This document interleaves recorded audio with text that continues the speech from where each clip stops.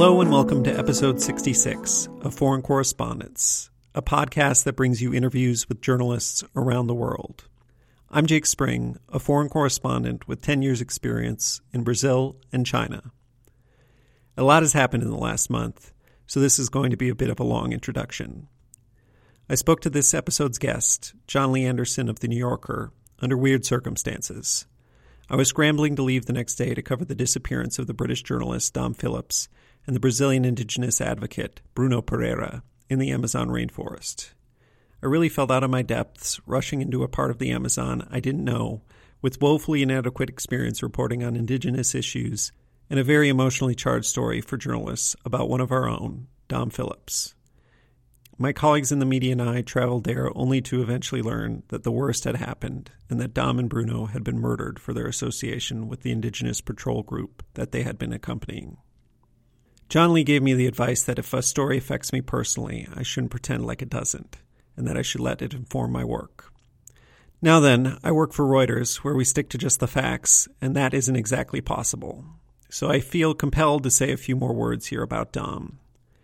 I hesitate to talk about it because my instinct as a journalist is to keep myself out of the story. But if the situation were reversed, I would want people to speak about me. So here goes. Dom Phillips was a crushingly nice person. Really, I look back at the messages we exchanged, and I can't believe that I ever forgot some of the things he told me. He was a major supporter of my environmental reporting and told me in our first exchange that he was the president of the Jake Spring fan club. Seriously, he was just that drippingly nice. That meant a lot to me coming from a reporter who was more than a decade older, and also because he was one of a short list of people doing really good environmental reporting in Brazil. It really pains me that I did not get to know Dom better, and that we only ever talked online. I would have loved to pick his brain about environmental journalism at a corner bar and hear more about his amazing life. I had no clue that he had previously been a music journalist and reported on the birth of rave culture in the UK, a period that I am fascinated by and would have loved to live through. As for his death, I'm deeply disturbed by Dom's murder. Bruno Pereira's murder was equally horrible, but I at least have better been able to come to terms with the facts of his case. Pereira had worked in the Javari Valley indigenous territory for more than a decade. When President Jair Bolsonaro came to power and Pereira found it impossible to do his job within the government, he left to help mount an indigenous patrol team to help the tribes to police their own territory. That put him in direct conflict with poachers and illegal fishermen, which would ultimately lead to his death. Dom, meanwhile, did not have deep connections to the Javari region. While the indigenous could tell lengthy stories about their connection with Bruno, they barely knew who Dom was. He made decisions any journalist would have made easily, without thinking it was dangerous. His trip was short, only a few days, following the rule that you should get in and get out before anyone has much time to take issue with your presence. He was with Pereira, an expert guide, which if anything would make me feel safer on a trip. While the fishermen who confessed to the killings threatened the indigenous patrol team a day earlier, Bruno and Dom were not present at the time. The fishermen only spotted Bruno later, so really Dom had no warning of what was to come. In the end, he was killed because he was with Bruno, who had these long-running connections to the region and to the patrol team. I have little doubt in my mind that Dom had no clue what was happening until his final moments. That Dom's seemingly safe decisions would lead to such a terrible end, cutting life short of a good person, is really difficult for me to come to grips with. And what it means for my reporting going forward, I haven't really processed. But that shouldn't affect how he's remembered. He was a damn good foreign correspondent and person. My condolences to his friends, family, and close colleagues. On that heavy note, let's now turn to the conversation with John Lee Anderson, a longtime writer for The New Yorker, who has also written a slew of books. Most famously, he has written a definitive biography of the revolutionary Che Guevara.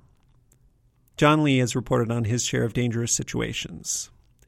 Early on in his career, he spent time with many different guerrilla groups as he tried to understand what drives them, how they create their own cultures and mythologies, and ultimately shape the society around them.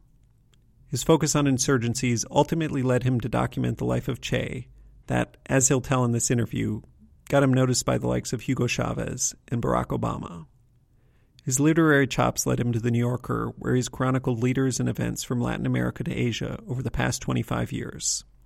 There are many more experiences than could possibly fit in a podcast, and he'll tell us about memorable moments sitting with presidents and some of recent history's most influential people.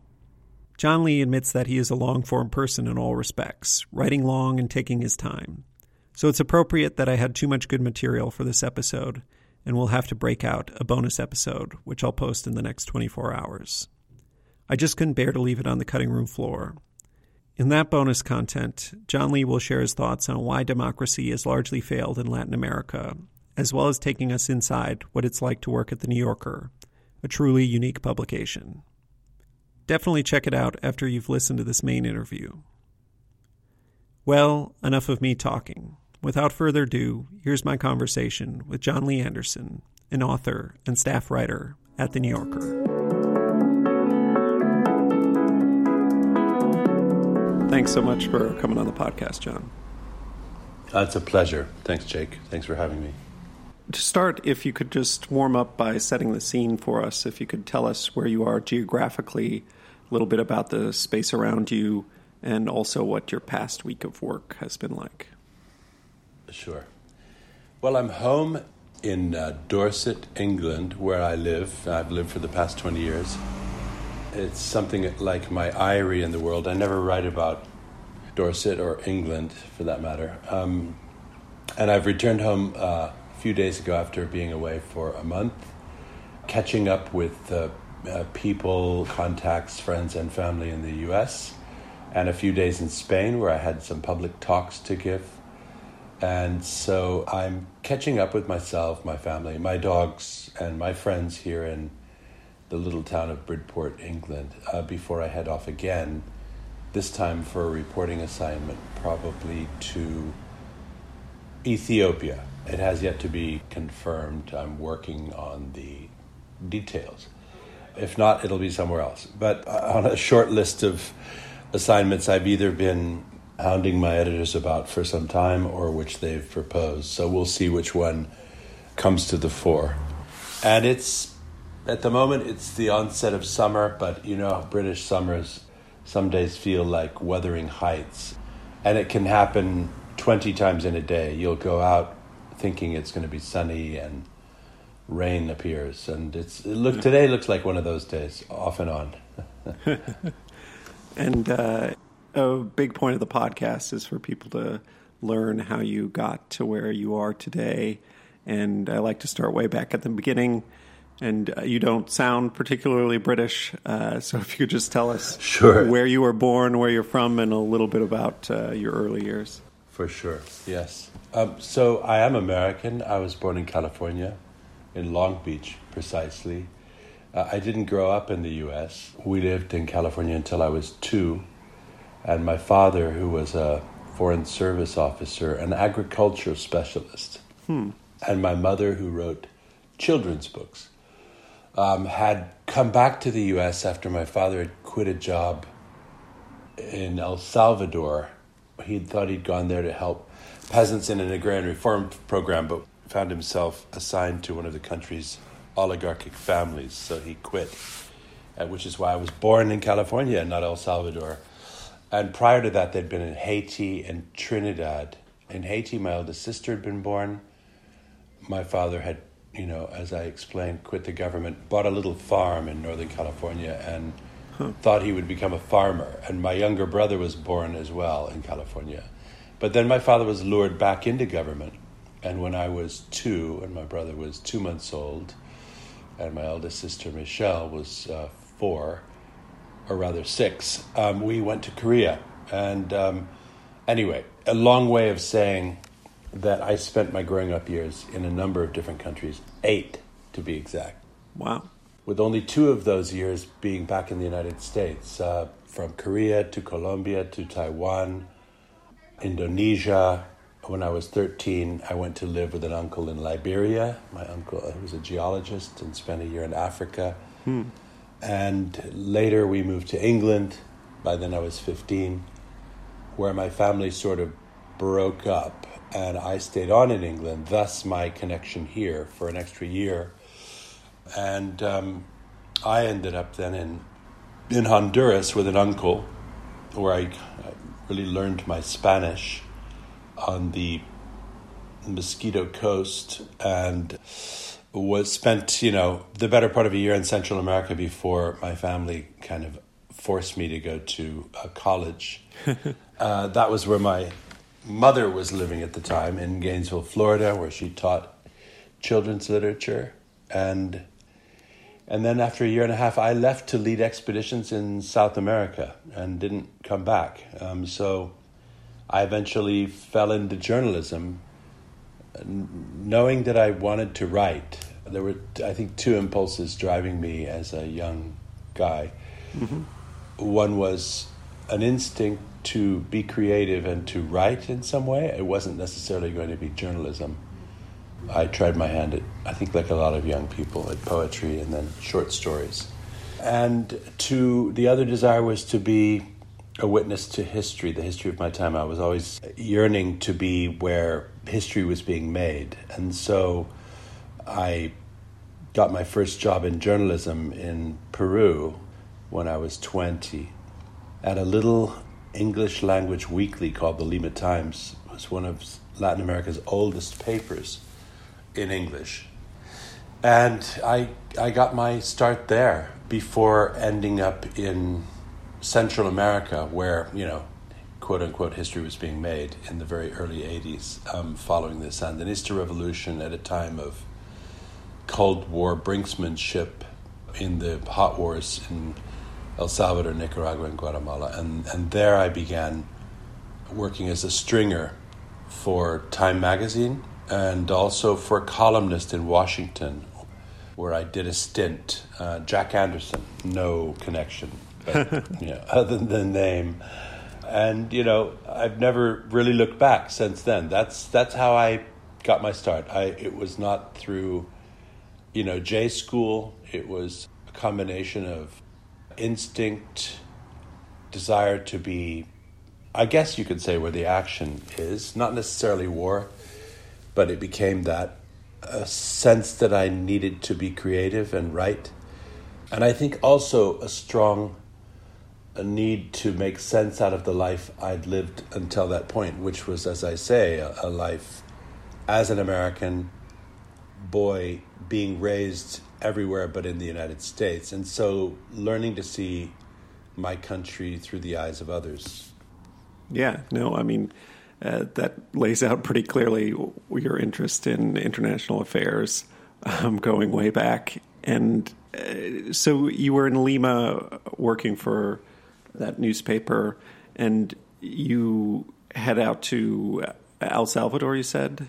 Yeah. I was just going to ask, obviously by that point you had grown comfortable moving between countries and things like that, but this is before, things were so interconnected. And I was just wondering if you just heard something was going on there, that's where the action was, and you just showed up and figured it out? When I was in Peru, it was an interesting time there. Peru's always been something of a backwater, and I was more interested in Peru as a place that, a desert, jungle, Andes, as a kind of unexplored land than for its politics. In retrospect, really, you could say it was interesting. It was just emerging from a 12-year military dictatorship, and I saw that. That in itself was interesting, but right around that time, we're talking right at the end of the 70s, very early 80s, Central America blew up. There was the Sandinista revolution against the Somoza family dictatorship in 1979.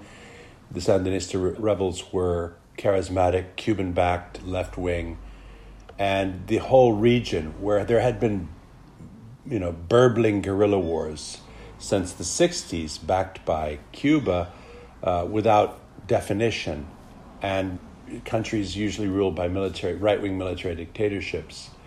It just, as a result of the Sandinista revolution, things erupted. The Sandinistas helped support Salvadoran kindred guerrillas in neighboring El Salvador, and in Guatemala also there was a kind of long-standing insurgency that had percolated along ever since the 1950s, when the United States had overthrown a socialist government.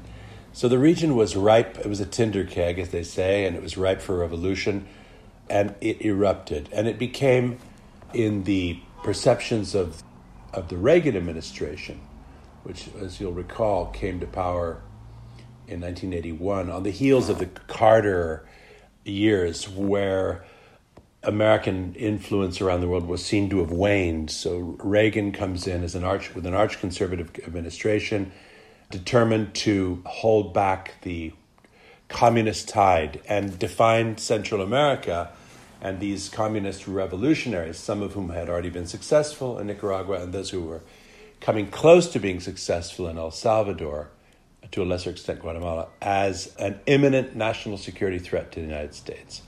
And so it became the Libya or the Iraq or the Ukraine of its day, the Central America. Americans would look at their nightly news and they would see their president pointing to little El Salvador, explaining to them how communists could reach our borders within, almost no time. And for that reason, the country needed our military assistance and so forth. So it became one of those ground zeros in the world in which suddenly the cameras were trained on, particularly El Salvador, and hundreds of journalists would go there for elections or any other major event that happened. Suddenly it was on the nightly news every day. So the region was in ferment. There was a counter-narrative to the Reagan one, which was coming from the left, coming from the idea that the United States was an imperialist power, evil empire, that it supported military dictators who had death squads that regularly murdered people, not necessarily communists, but anyone reform-minded or liberal, which was also, certainly the last part of that was an absolute truth. So for my generation of young journalists, Central America, El Salvador in particular, and Nicaragua was a place that was an obligatory place to go to and to see for oneself. This was highly controversial, highly polemical. It was, one has to remember, just a few years after the withdrawal from Vietnam. So you had an American military that felt it needed to prove itself again, feeling that it had been defeated, and a military and intelligence establishment really that had fought and lost in Southeast Asia and then kind of licked its paws and its wounds for several years. And now in Central America, under a new, ambitious and aggressively anti-communist president, was saying that here in Central America, we can win the war. We can win the war against communism. Here they are again. We need to stop them. And on the other hand, you had people much closer in spirit and culture to Americans. I'm speaking now about Latin Americans with, their own discourses, their own arguments, and sometimes representatives in the United States and sympathetic circles, intellectuals, teachers, politicians who were saying, they're right, it's America that's wrong. We need to listen to them and we need to find a common ground. And so it was a very disputatious territory. You had the media that was also polarized between the sort of the mainstream papers that held themselves to this idea that you would be objective somehow as a reporter in a region where your government was intervening, and a new generation of sort of post-Watergate, post-Nixon, post-My Lai massacre young Americans who were very skeptical, not to say suspicious, about their own government, their own military, and their intentions in a foreign battlefield.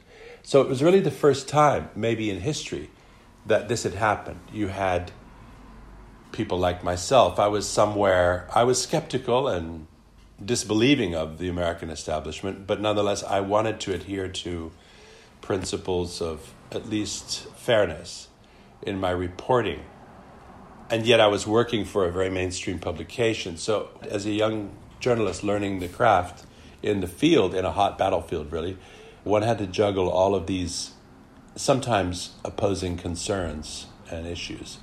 So it made for, I think, a unique generation, that first, and I have to say, very forgotten post-Vietnam generation, Central America, for those reasons, because it was so polemical. And I think for the first time you had Americans in a foreign battlefield essentially trying to find out what transgressions the American government was doing in those places. And of course you had American newsmen, newswomen, who were uncritically following whatever Washington said. And so it was a pretty toxic, or at least heady, kind of soup. And when I say forgotten, I just want to kind of fast forward briefly to say that, one has to keep in mind that at the end of that decade, the Cold War ended precipitously, unexpectedly. And I'm speaking of the 80s. And, Central America was quickly, instantly forgotten, almost until the Trump years, and it had to do with immigration, narco trafficking. From being number one on the national security agenda, it became number 164. It was immediately replaced upon the crumbling of the Soviet Union and communism by the first Gulf War, and then everything that has happened since. The pivot went to Central Asia, to the Middle East, and so those of us who did find ourselves in Central America in the early 80s as our proving ground have, in a sense, never really had a chance to exercise it, I would say. It's a pretty interesting one. I mean, it must come up a fair bit. I mean, knowing all this, having covered it, the stuff you write now for The New Yorker, I mean, it must still be useful. I mean, in your pieces, I'm always surprised. I went back and read something from 2008 to see, like, Petro mentioned in there, and now he's going to be president. I imagine all of their kind of through lines, are there still... There are many through lines, sure. And I'm fortunate that I work for a publication like The New Yorker that allows me to delve back into history and find the historical threads that are relevant, that provide those through lines through to today. I don't know that it's the same with daily publications. And I think in general, I would say that, those of my friends who are around who, like me, worked in Central America in the 80s and covered that really dramatic period there, I think everybody shares the feeling that I just spoke about, this idea that it was left on a shelf, forgotten, neglected. There's a truism to the idea that editors tend to follow the diktat of the White House. It's an intentional critique, but it's also a fact of life. If a part of the world ceases to be, quote unquote, sexy to the news editors, you can almost then look and see that, it's because they're no longer saying it's important from the White House. And so places just begin to fall away. I mean, it happened in Afghanistan after the Soviet pullout in the end of the 80s. We didn't rediscover Afghanistan until after 9/11. With the exception of a handful of narratives over the preceding 12 years published in the odd American publication, it was no longer covered, just as they had also closed down the CIA station in the region and pulled out the diplomats. So, we see this again and again and again. A kind of inattention, the superpower's inattention wanes, it moves somewhere else, and so do the journalists. And the journalists, of course, cannot be blamed necessarily for themselves. It has to do with what their editors, what the publishers believe the public wants to hear and know. And you follow the money, essentially. So that's a rather cynical capsule version of what I think dictates a lot of the news trends. And I'm talking about the pre-internet age, but I think the same holds true quite a bit today. So again, while I'm able at The New Yorker to go back to history to make sense of today, I think for a lot of the intervening years, from the 80s through to the present day, in which immigration became an issue because of Donald Trump, essentially, and through the immigration issue, we have rediscovered a Central America that's now a series of failed states with huge inequalities, endemic poverty and corruption, a wasteland of narco-trafficking, gangs, And lo and behold, is there a connection? Yes, there's a connection. The civil wars were ended with pacts of impunity in which, by and large, everyone got off scot-free, no matter how many people they'd murdered. It remained a region awash in weapons. The outflow of immigrants, of people fleeing the violence through those years, had come to the United States. Their children joined American gangs and returned, bringing new networks of criminal networks with them. And then, while our State Department oversaw periodic elections and declared the region now to be democratic, it was largely symbolic. You had alternating presidents in countries where, by and large, were immensely corrupt, in which institutions were not built, civil society was squashed, and corruption prevailed. I mean, a case in point, the last president of Honduras, who stepped down earlier this year, was recently extradited to the United States in chains, accused of narco-trafficking.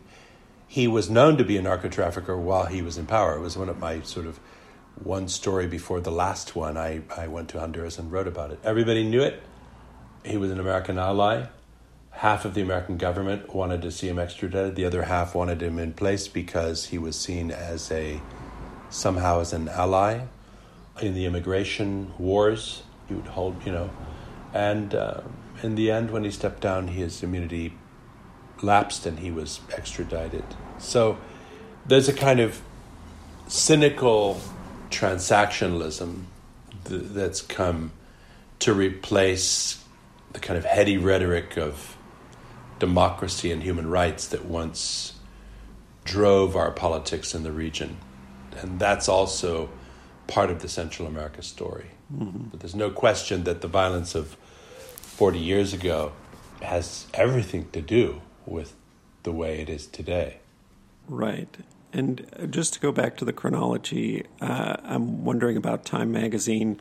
I mean, it was the sort of thing where, did you just call them up, and since it was a hot story, they said, yeah, go for it, string for us? And at the end of that, did you move on, or did Time magazine move on, and they just weren't interested in stories from Central America anymore?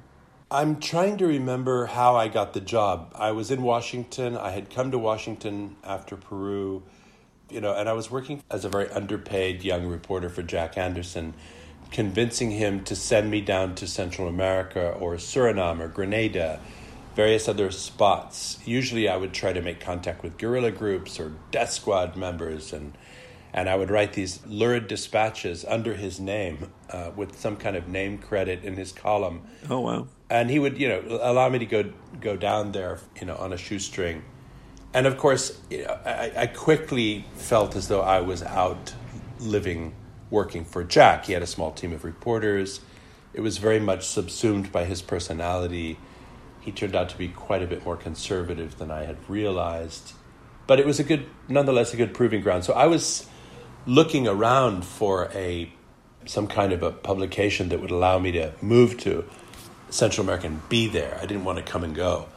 And I heard, I guess, through the grapevine that there was a need for a stringer in El Salvador. I guess the previous one had left. I wrote or called the bureau chief in Mexico City, and he essentially said, come on down. So that's what I did. And I worked that into a fairly robust sinecure and found myself, because of my previous reporting over the previous couple of years, they allowed me to roam. And because I had contacts now amongst Contras, guerrillas, various people, and I found myself roaming the region, but based in El Salvador, and for a while also based in neighboring Honduras, over a period of 3 or 4 years. We were all in our mid or late 20s. I was in my mid-20s. There were a lot of other youngsters down there, and everybody that was American anyway, was trying to get a job as a staff reporter. And the way it worked with the Times or the Post or pretty much any of them, but particularly the kind of biggies were the New York Times and the Washington Post. And in those days, Time and Newsweek, which were, rival publications, were very, very desirable destinations for journalists. And the idea was, from a stringer, you really wanted to be a staff because it meant you had a proper job, you received a salary. Usually they would bring you up to wherever it was, head office, and try to kind of turn you into one of their apparatchiks for a couple of years. You knew that you would have to do time on the metro desk or whatever it was, and that then you'd be sent out again. If you were lucky and ambitious and good, you'd end up in Beirut or New Delhi or Nairobi or wherever it is you wanted to go. And that was kind of the path. And so every few months, I had a bureau chief who was a really kind of a great guy, sort of an Irish-American, not at all really a time guy, more of a kind of south side of Chicago guy. And he liked me. And every so often he would say, Johnny, we got to get you up to New York. You should go up and meet the chief of correspondence. And you got a suit, and that kind of stuff. And he would kind of egg me on and send me up there, make me appointments with the luminaries of the organization. I would arrive and feel completely out of my depth and sort of wondering inwardly what the hell I was doing there. As time went on, I felt very much at odds, in fact, with Time, with its general editorial line. I felt increasingly frustrated by the fact that what I saw as the stories were undercovered or uncovered, that they would send down what they wanted, and it tended to hew to quite a political line that hewed very closely to the Reagan administration. So, a case in point, the darling of the press corps amongst the Salvadoran military, who were generally hostile to the press when I was there, was a man called Lieutenant Colonel Domingo Monterrosa, who, it was known by everyone, had carried out the single largest massacre in modern history, not just in El Salvador, but in the region, in the hemisphere, of 1,000 people over a 3-day period in 1981. And yet no one ever questioned him about it. No one ever talked about it. The Reagan administration had not acknowledged it. In fact, had tried to suggest that any reports about that massacre of supposed, civilian sympathizers of the guerrillas, but it included hundreds of women and children, including babies, by U.S.-trained troops. It was twice as large as My Lai. And nobody talked about it. And I remember seeing this man at press conferences and just being floored by the fact that I was standing in front of a monster. Anyway, I found myself sent on an assignment by Time. They wanted me to cover something the Salvadoran military and their U.S. advisors had defined as some kind of, they gave it a name, I forget what it was, heavenly justice or something. It was one of these counterinsurgency campaigns that supposedly was winning back the hinterland from the rebels. And I spent 3 days with Monterrosa, this man, on a helicopter-borne mission, which included getting shot at and all the rest of it. Anyway, I found myself alone with him, and the only thing I wanted to know from him was, had he done this thing? And I asked him, and he couldn't meet my eyes.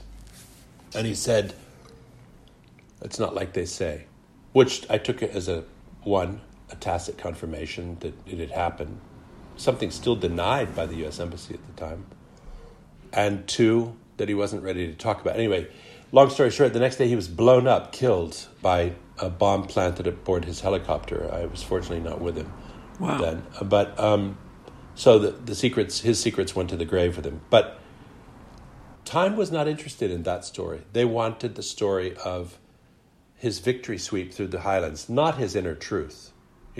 And so the kind of ethical and moral quandaries I began to feel about this kind of journalism that reported along very political lines, I found myself increasingly at odds with. And so I began to on the side, wherever I could, really out of a kind of sense of rising kind of ethical tension, to freelance stories in provincial American publications, about stories that Time just wasn't interested in. And I was also able to write in my own voice in a way that I couldn't at Time, where you tended to be rewritten. Any kind of voice was kind of lost. It became Time speak. And so the trade-off was power. You were powerful working for Time. Your things were read at very high levels, quoted in the UN or by White House spokesmen and that kind of thing. On the other hand, you were just a cog in the wheel. It was something like working, I think, for the State Department more than anything else. In retrospect, especially, I see it that way. And so I don't know whether I would have eventually been hired as a staff writer. I kept most of these thoughts to myself. But they rented a house for me. They bought me a Jeep after I was ambushed and my own car got ruined. And I was allowed to travel the region. And I think I was in a kind of category of my own in a way. But I never really wanted to work for a time. And the fortuitous shift in career came from my brother, Scott, who's also a journalist 2 years younger than me, who at the time was working as a waiter and bartender in Washington, but writing precocious novels. And when, after I had written a series about death squads, this actually had come during my time with Jack Anderson, he had sort of concocted a fictional account that he, based on my reporting, that he presented to a publisher in New York who was kind of mentoring him as a novel, basis for novel, and the publisher sort of intuitively sensed this was based on something real. And when Scott admitted that it was, he then said, well, look, I'll give you an advance for that book, non-fiction book, but not the novel.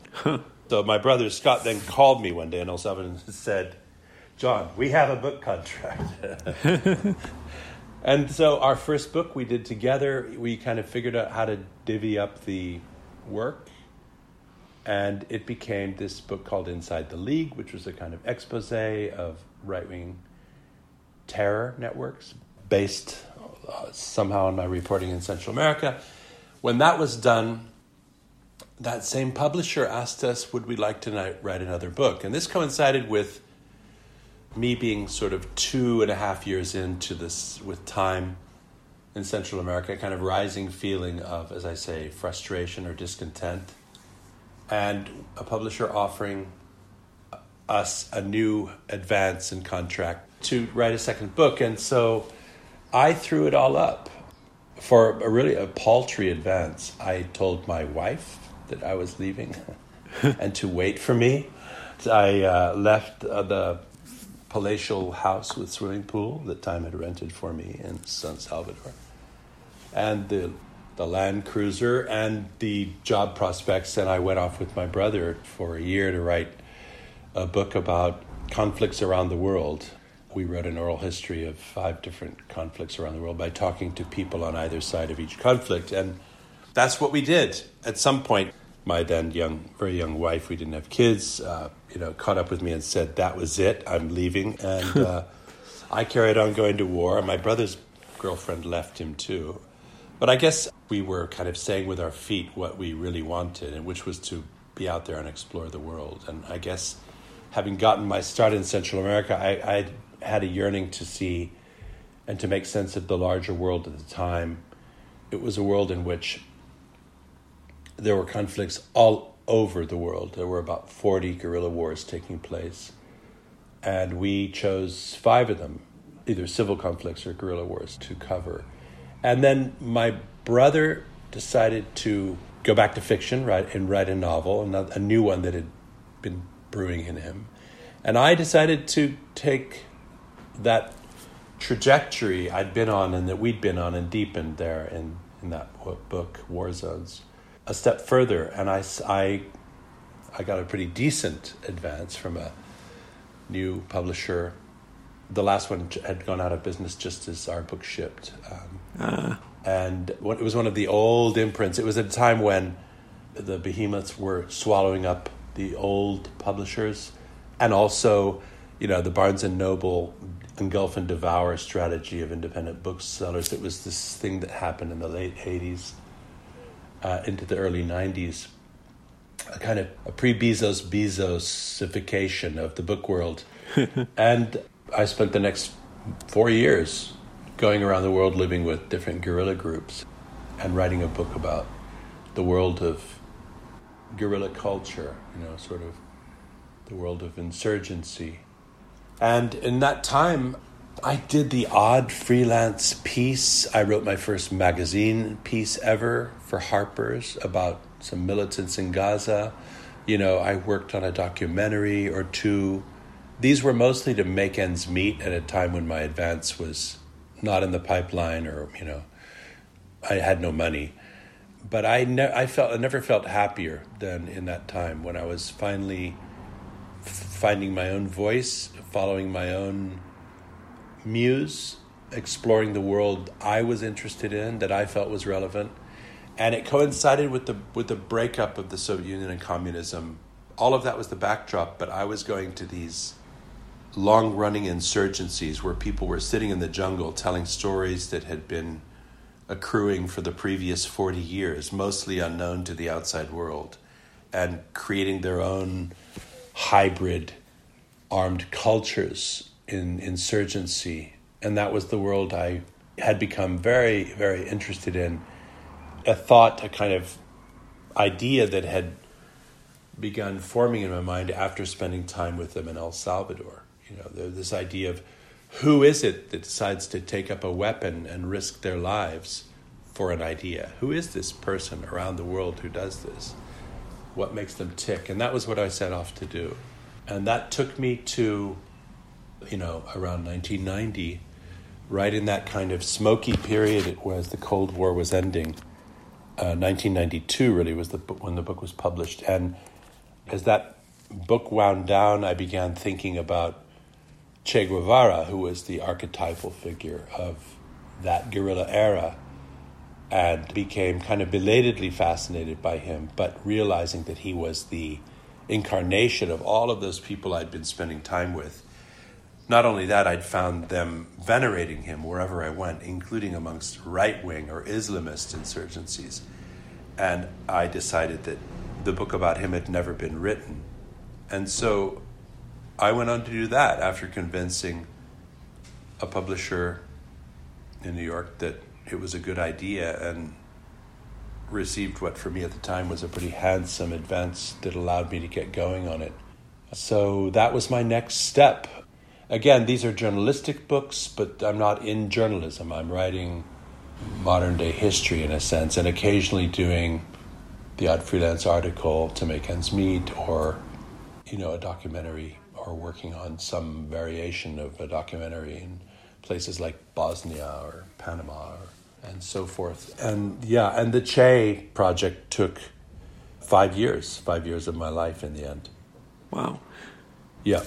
And it's fascinating that, these days nobody would think to kind of have the books be the main line, or the books be where you start, or be your main journalism work. Everybody thinks of books as like, oh, once your career gets going, maybe then you write a book. Whereas, the books were the main line of work for you, it sounds like. And I was just going to say, I hadn't realized, I hadn't put two and two together, because Anderson's a common last name, that your brother who wrote that book, Lawrence in Arabia, right? I'm about That's right. 2/3 of the way through it. It's really great. I mean, it's taken me a while, but it's very good.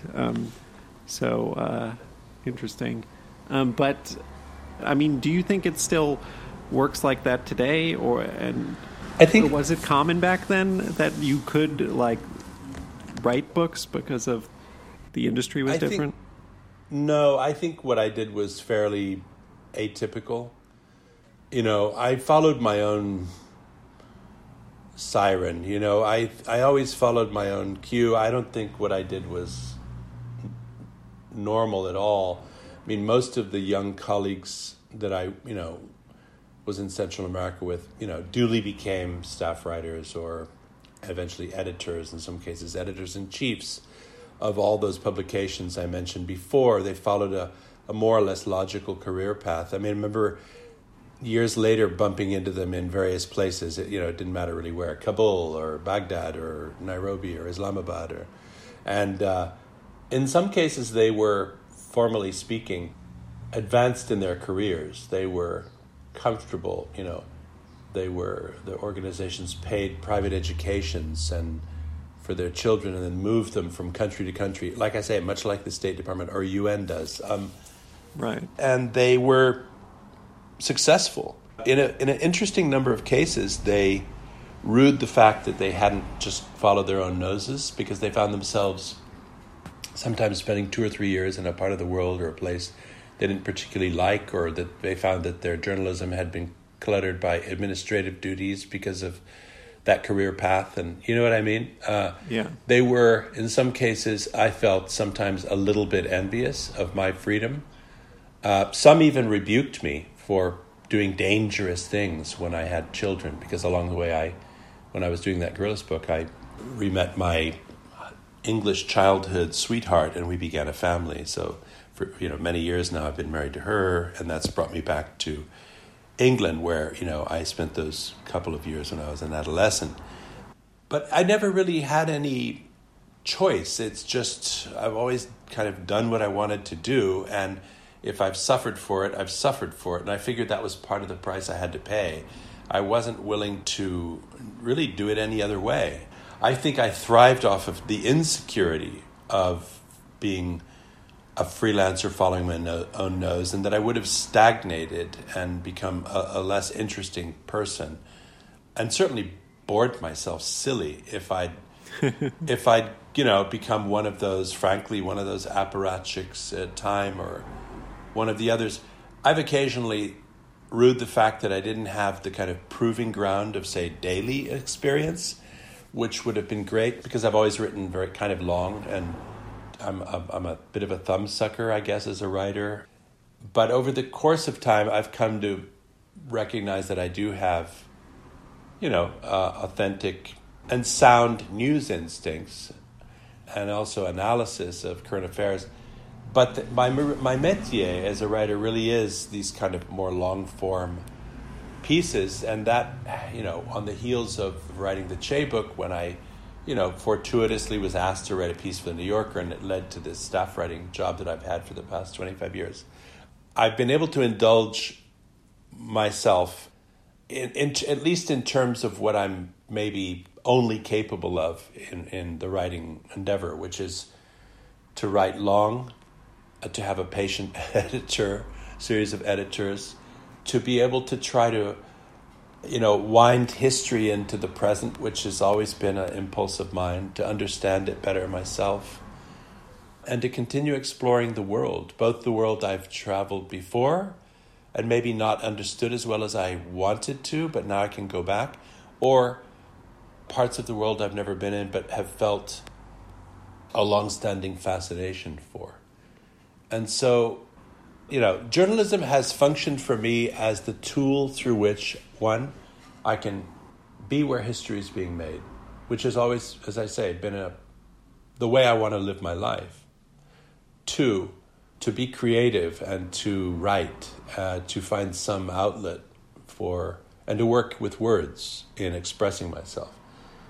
And three, to continue to explore the world, to feel challenged and excited about the world that is out there. And so I think if I had been assigned to places, moved around, however powerful the position would have been, I think I would have been unhappy. And, it's even now, it's a negotiated experience, but I think at least where I am, they kind of know me, and they understand that there's certain times I need to do something that's off stage center right. I mean, there are times when I've dutifully been assigned and covered stories but there had to be something about it that interested me. Major events have a way of making you smell the coffee and focusing, and I've been able to do that. But it's also important for me to occasionally go off and write about issues that simply aren't on the front pages, because they involve issues that I feel strongly about or have some kind of intuition for. Mm-hmm. That all makes sense. And I wanted to ask about, if you look at your New Yorker back catalog, I see, to the untrained eye, it looks like you switch between Latin America, Middle East / Central Asia, Latin America, Middle East / Central Asia, probably skewing a little bit more towards Latin America. But presumably the connection I see now is this coverage of guerrillas you did. You must have done work in the Middle East, and that's how this started, or at least Afghanistan. Yeah. In those books that I did, first with my brother and then on my own with guerrillas, I was speaking of, insurgents, guerrillas, militants. I spent time with armed people in Gaza and Palestine, in Afghanistan, in the Western Sahara, in further in Asia, in Burma and Myanmar, and a few other places. So I had roved east. I had roved east, and I had also, although I haven't ever written about it for a documentary, I had early Bosnia and Africa, Uganda, right after Museveni seized power, Sudan, and so on. And so these places represented my early outreach to the wider world of conflict and insurgency that I was trying to make sense of at the time. I was trying to learn about the world through the experiences I'd already had, and a sense of the world as a place where politics and even legitimate political systems grow and grew out of bloodshed. And I was fascinated by the processes of mythification that prevails after victory, or the kind of cultures that accrue when an insurgency becomes chronic or endemic, and how new societies form as a result of it.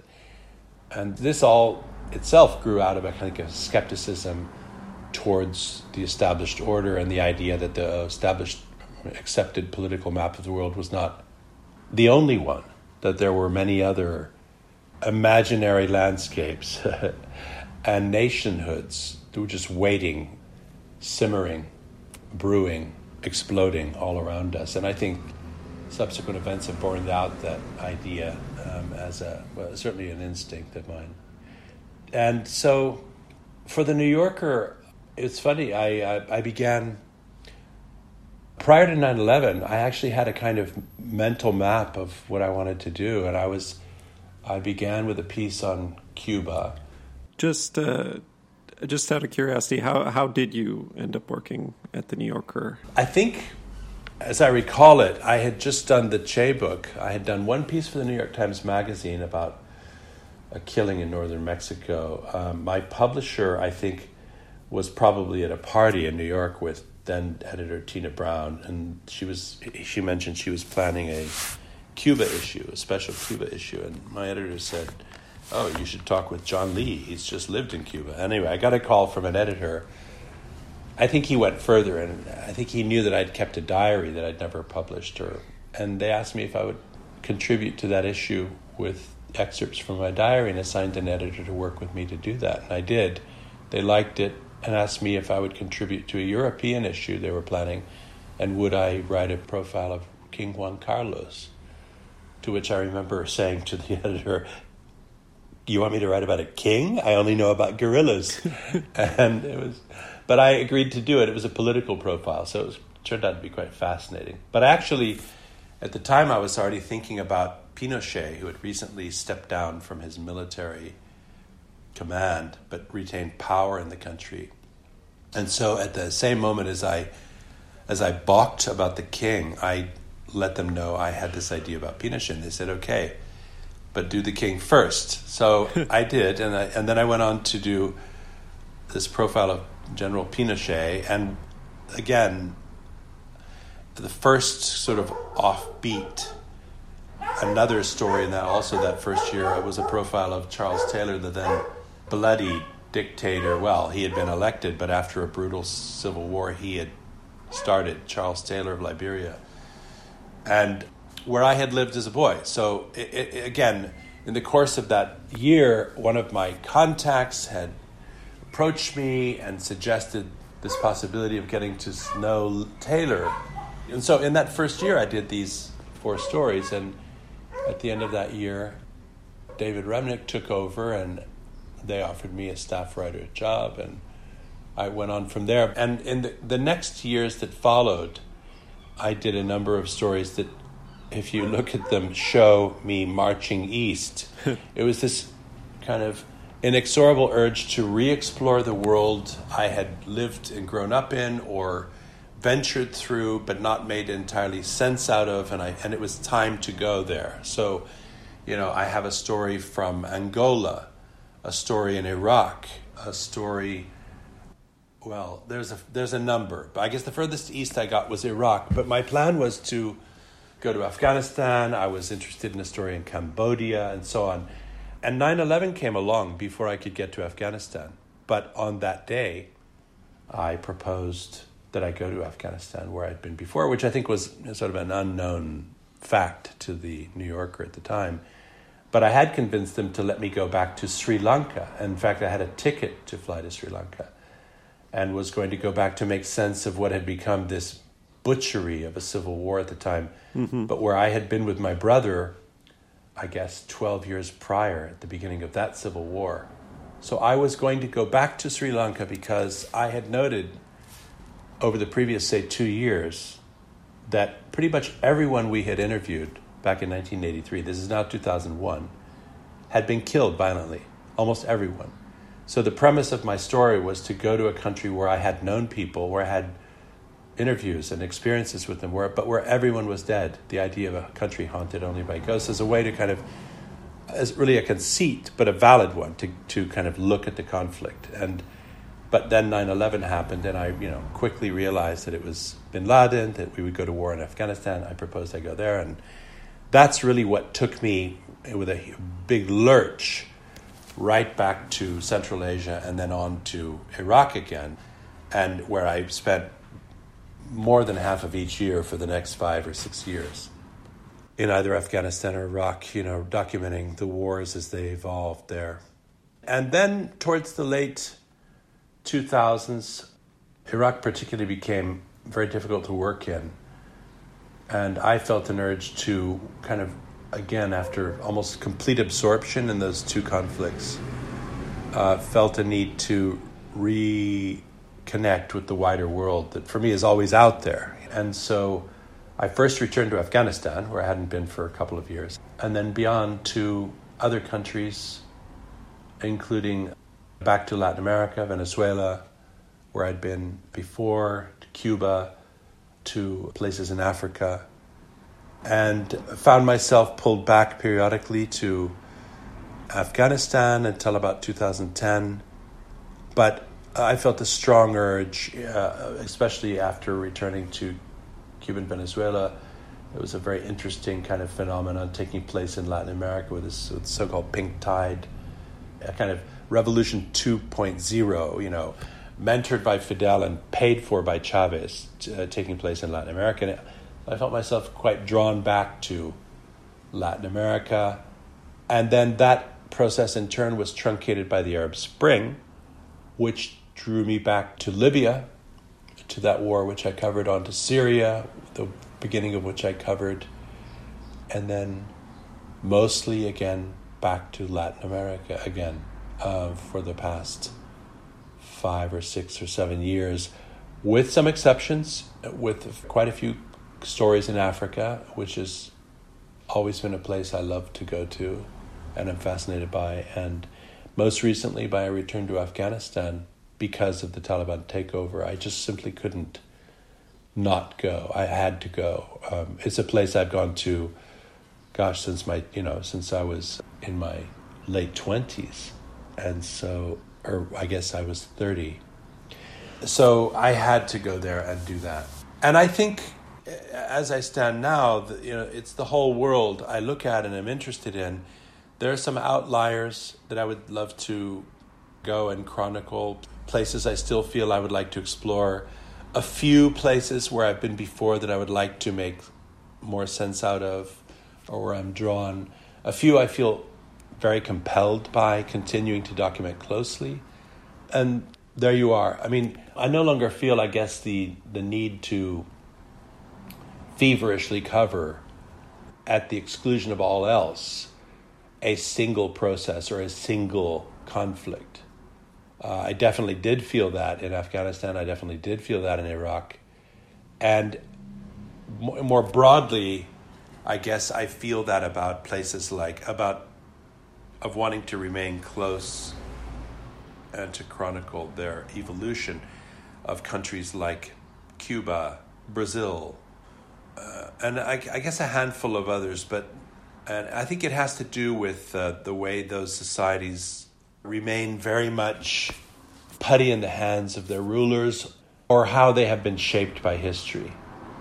And that, there's a handful of countries that fascinate me because you really cannot guess what their future will bring.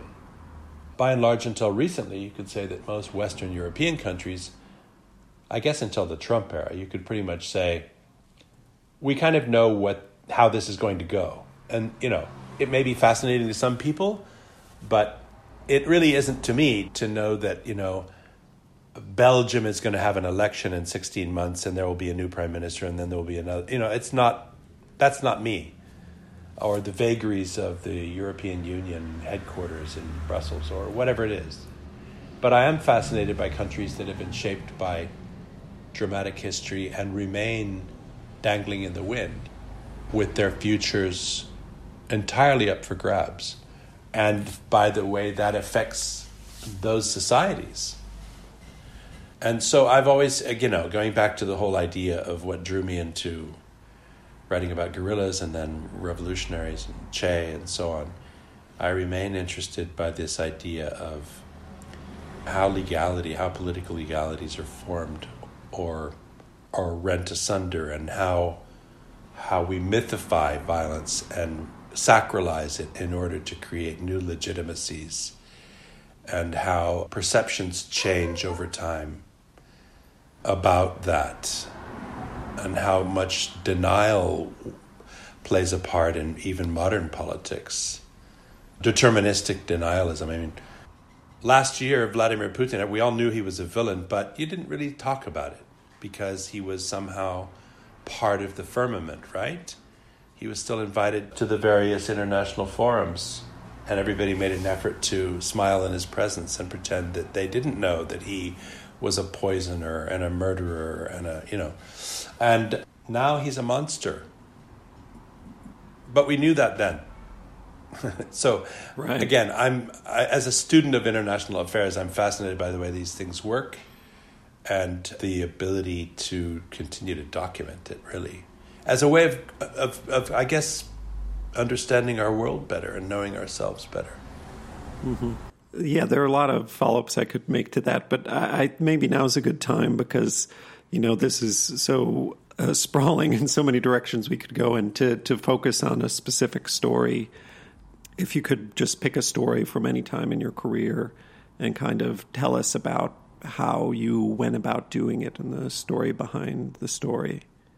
What comes to mind for you? I went back and read your 2008 piece where you go on Chavez's airplane with him all over. Oh, yeah. And that's quite an amazing, Yes, it's a good pick. Okay, great. Yeah, I was thinking of the last year or so. And yeah, I'd be happy to hear about how you pulled that whole thing off, if you wouldn't mind telling us.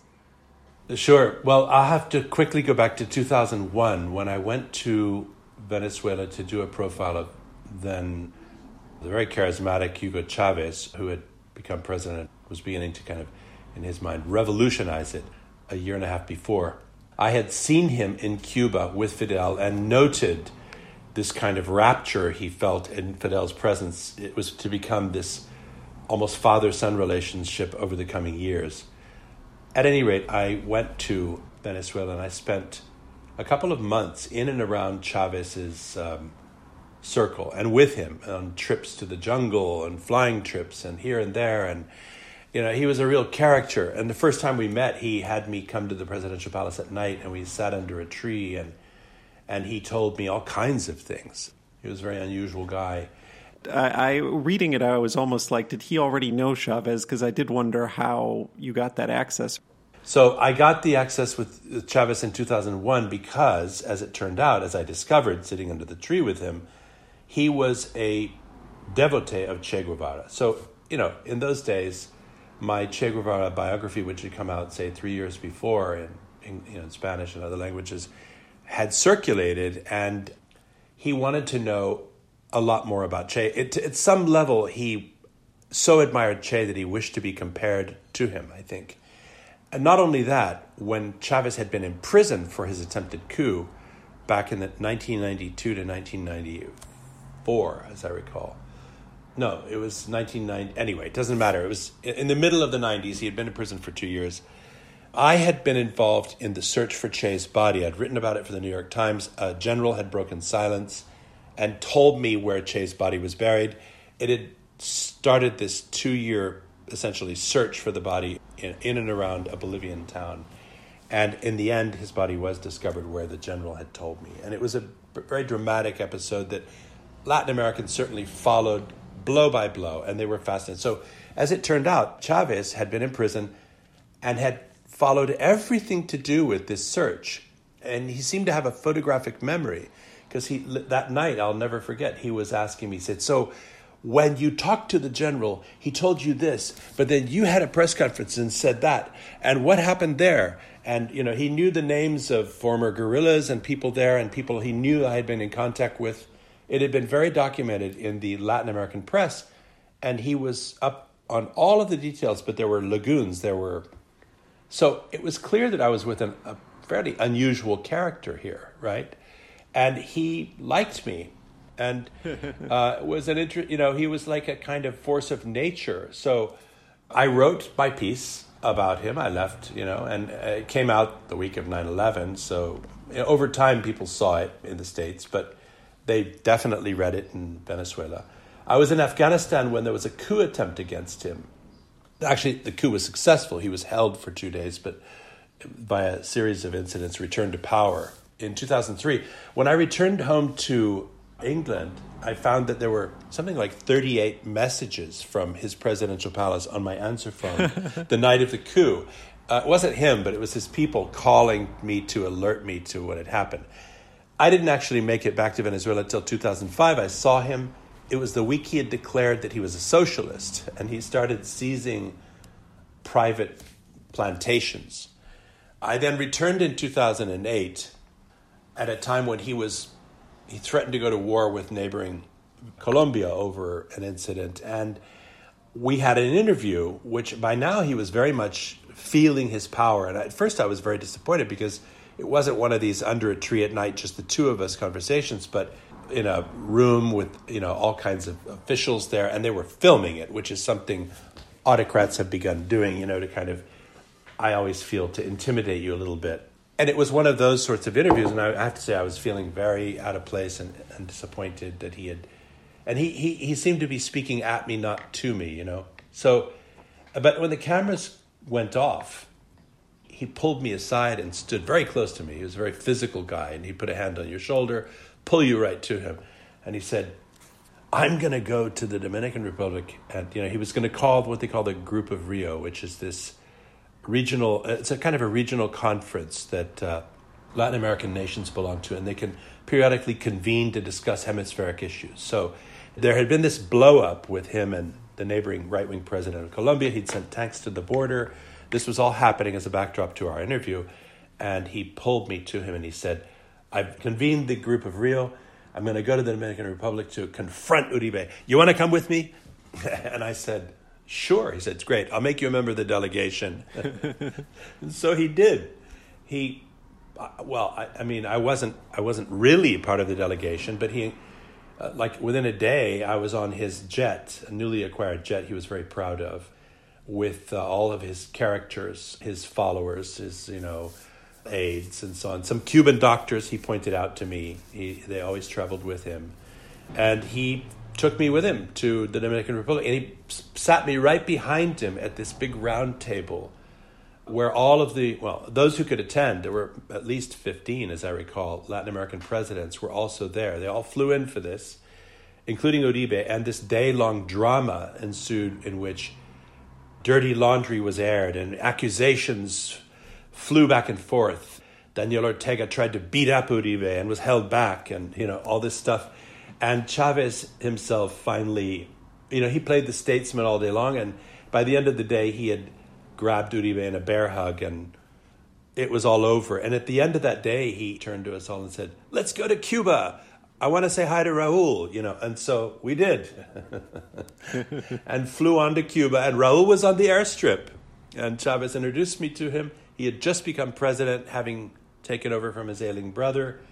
We spent 24 hours in Cuba and then flew back. But it was extraordinary. And what was the funny sort of side story to this was that friends of mine from around the region, I began receiving this barrage of emails because, of course, they were all transfixed by this high drama, between these two enemy powers, Chavez and his Bolivarian revolution, and the U.S.-backed Uribe, who is about as right-wing as you can get, and their near-war situation that Chavez had sort of both escalated and now let go on low simmer, and all for his own purposes, really. And when they had watched the television coverage of this event, who did they see sitting right behind Chavez but me? And, were scratching their heads as to how this happened. And so that was the kind of backstory to that. And it allowed me to nonetheless tell the story of Chavez at the apogee of his powers and also sort of notional wealth. The oil prices since the early 2000s had soared, and they were something around $120, $150 a barrel, the highest they'd ever been. So he had been the recipient of $1 trillion. A kind of bonanza of funds had flowed into his government's treasury to a degree and in an amount that had never reached Latin America before. He had he had subsidized other regimes, sent missions off around the world. He pontificated at the UN and here and there, and recommended books to Obama in international forums, and was really at the absolute apogee of his powers, his friendship with Fidel, his revolutionary discourse. And that was what I was able to document from a very first-hand perspective, vantage point, and with this kind of banter I had with Chavez himself, And it made for an unusual piece. There were plenty of people who didn't like it, actually, because they felt it showed him in two... of course, by then Chavez had, polarized his country, was beginning to move against, members of the press. He called his opposition escuálidos, the squalid ones. He had, like Che before with gusanos, worms, for his opposition. He was very polarizing. And I think, they would have wished I had written from a more critical perspective or taken their point of view. But, there's a trade-off when you have such access to somebody. And I was of the view that Chavez's flaws, which actually were always parts of my stories, even the first one, which he nonetheless overlooked and, allowed me back in, that the best way to show this person's true nature and the way it was going was through that access. On that same trip, as I recall, and in that piece, I had an interesting encounter with his defense or interior minister, who was clearly involved in attempts to undermine Colombia through one of the guerrilla groups. So that was the subtext of this whole piece and this whole period. And that was what Chavez was trying to kind of obfuscate around. And I think that comes across clearly in the piece as well. So I wouldn't have been able to report it in the way I did if I hadn't had that sort of access. But it was one of the more kind of idiosyncratic and flamboyant, kind of crazy experiences I had in these years working for the New Yorker. And I have to say, lots of fun too, So I guess then we'll move on to the quicker questions, which I call the lightning round. Do you feel ready? Are you? Yep. So the first question, is there any publication that you read to keep up on the regions you follow that you think is particularly good and doesn't get enough credit? It can be in any language, if it's in Spanish or Portuguese or anything. To be honest, it's kind of a mixed bag. There are some very good reporters working in certain countries, and therefore I read them. An AP guy out of Miami, Josh Goodman, covers Venezuela very, very well, Colombia too. There is the AP guy in Cuba who manages to cut through the official guff, and there was a woman before. They do a pretty good job. Reuters as well, Reuters and AP. I would say the same is true in Brazil. And then Folha, the main paper there, has, again, it depends on what you're interested in. If it's economic news, The Economist has a good person in Brazil.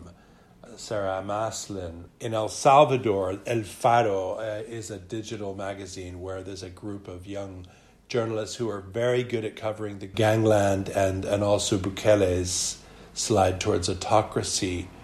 There are no journalists now in Nicaragua, but a handful that have had to flee and are living in Mexico and write for El País. Wilfredo Miranda is one that comes to mind. You know, it's like this, actually. When you're talking about a region, it's becoming a very atomized landscape with either smallish web publications, few magazines, a few big names who manage to circulate and write in various forums. El País is probably one of the best, especially out of its Mexico City office and then also its Bogota Andean office, that journals that covers Latin America extremely well. They have a slew of young and very bright and active journalists operating through the region, some people who know certain countries and themes really, really well.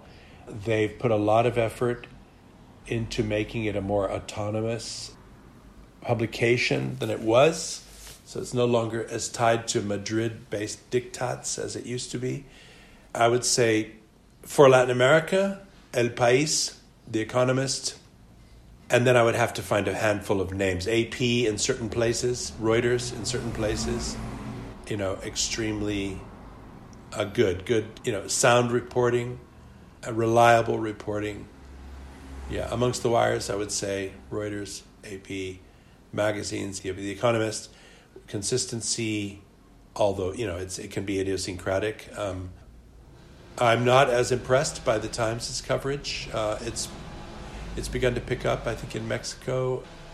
I guess I read the Post a bit less on Latin America, but occasionally there are some very good stories. There's Mary Beth Sheridan, for instance, is a name that comes to mind as someone who really, really, really knows Mexico.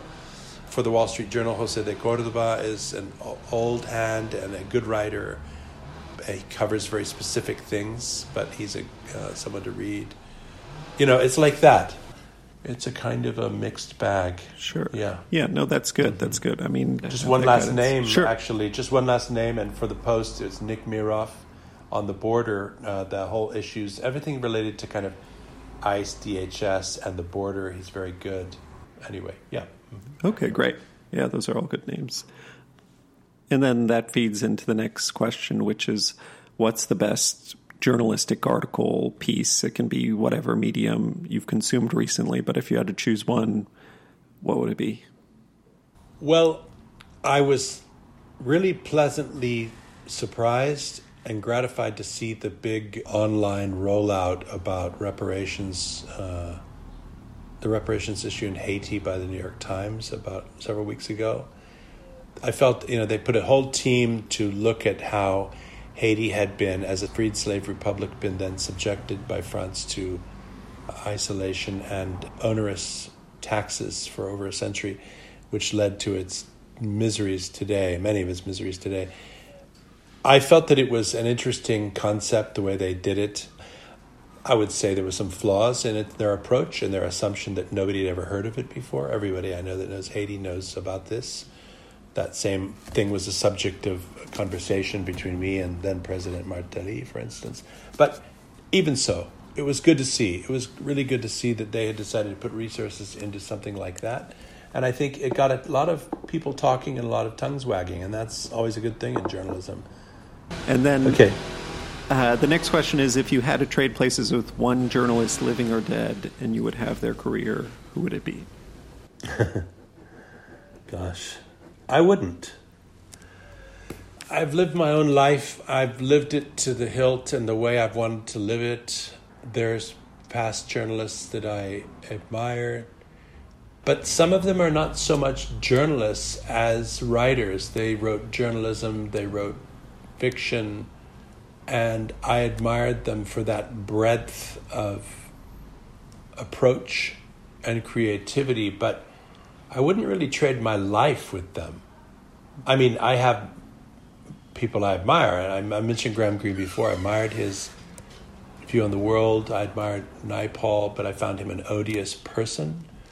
Kapuscinski was an interesting man who wrote in a way about the world that I know, and I found his prose extraordinary, but he had problems with the truth. That doesn't take away my admiration for his books, which I see as their own thing, a kind of faction in a way. Paul Theroux is a man I've read since I was an adolescent. I recently came to get to know him personally. I find him a fascinating man who writes a book a year, and again, a very interesting, idiosyncratic, sometimes dark-humored take on the world that resonates with me. Not all, but much of his nonfiction. Sometimes overlooked because it's pitched as travel literature. I'm sure I'm missing out a few here, but again, I'm very happy with the life I've lived. It's not a life...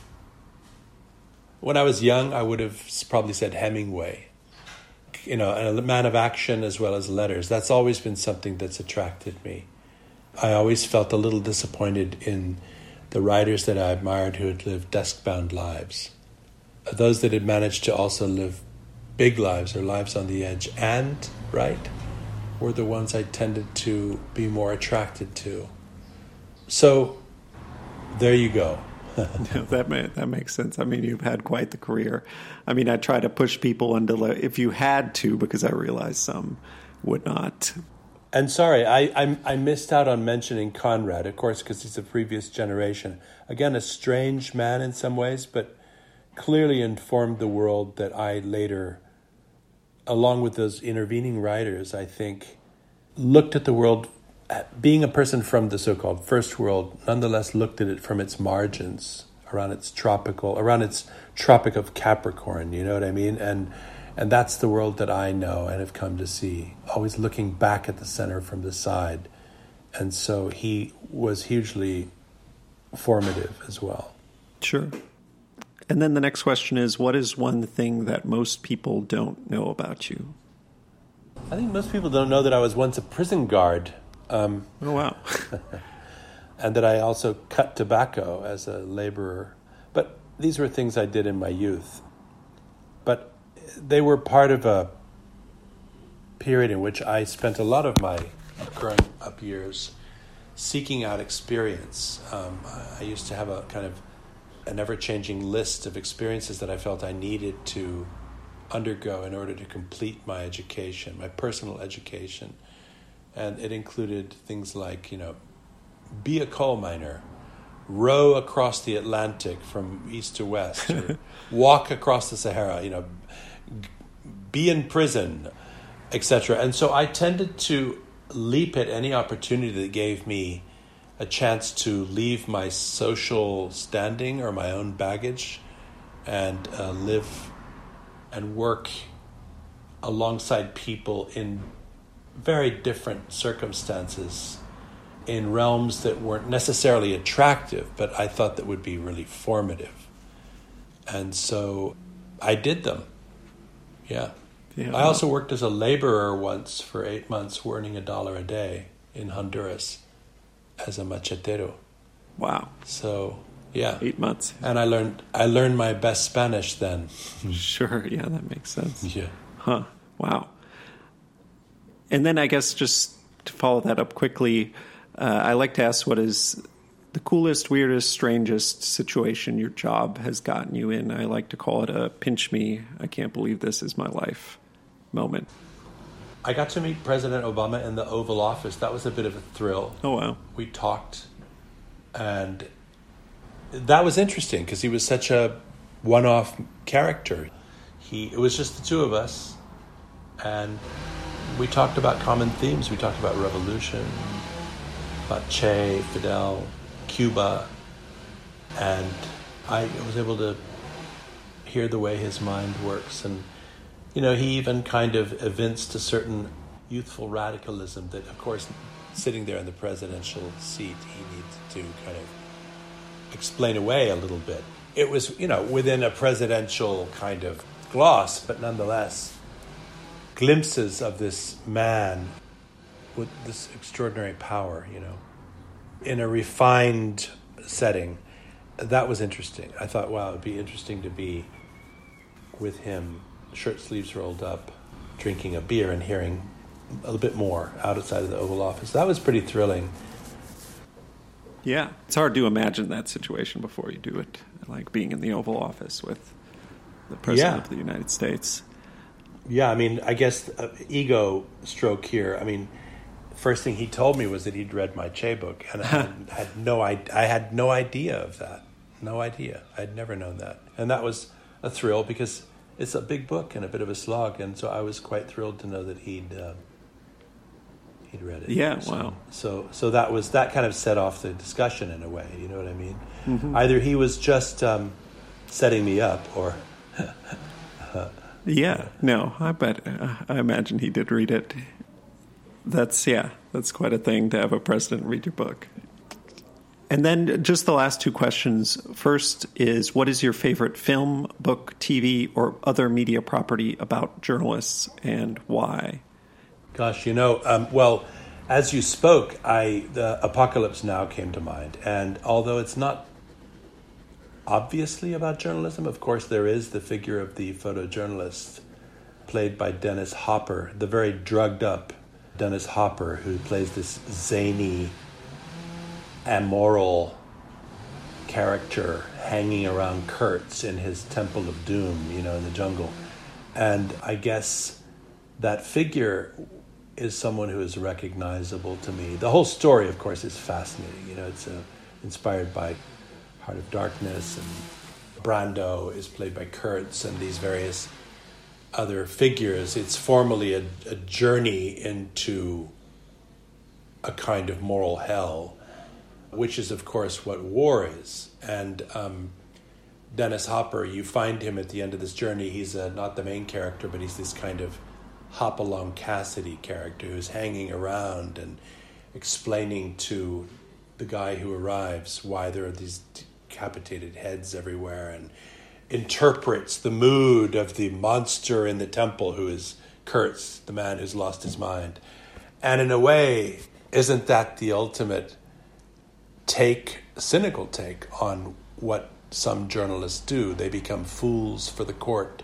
They become the step and fetch it. The fool is the better term for the figure of power, the explainer of the man and his moods, and revel in the fact that they are protected because they're with him and can entertain him.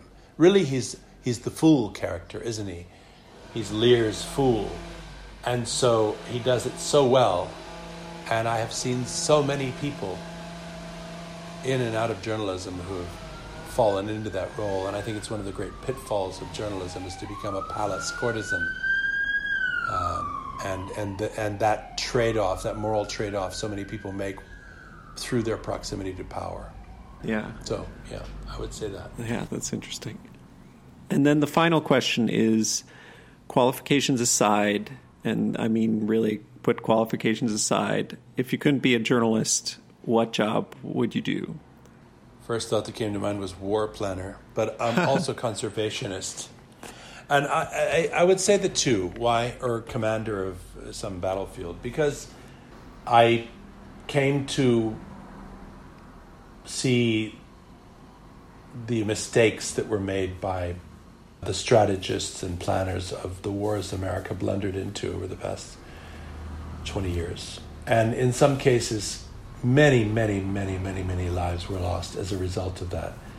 And not chiefly American lives, but hundreds of thousands of lives in other countries through blunders of vision, blunders of perception that led to kind of amateur hour on the battlefield. And I never expected myself to think like a military man, but I guess I lived so long and out there in the field that I realized I did think like one, and I felt at times that if a different decision had been made, one that I could see, that things would have gone better. So although it's an unusual thing to say, and and I know that it might shock people, because even some people might recoil at the very idea of being a war planner, my sense is that once you're in it, you have to prevail, you have to do it right. And as morally questionable as it is, having gotten yourself into that position, again, you have to assume some moral damage yourself in order to prevail and to ensure that more lives are not lost as a result of your conceits, your failings, and so on. So I came to view, especially in the Middle East, some of the battlefields and the wars taking place in that way. And I still do. It's a funny thing. So that's the first thing that comes to mind. And the other, and this is more lifelong, is I would have been a naturalist. I would have been a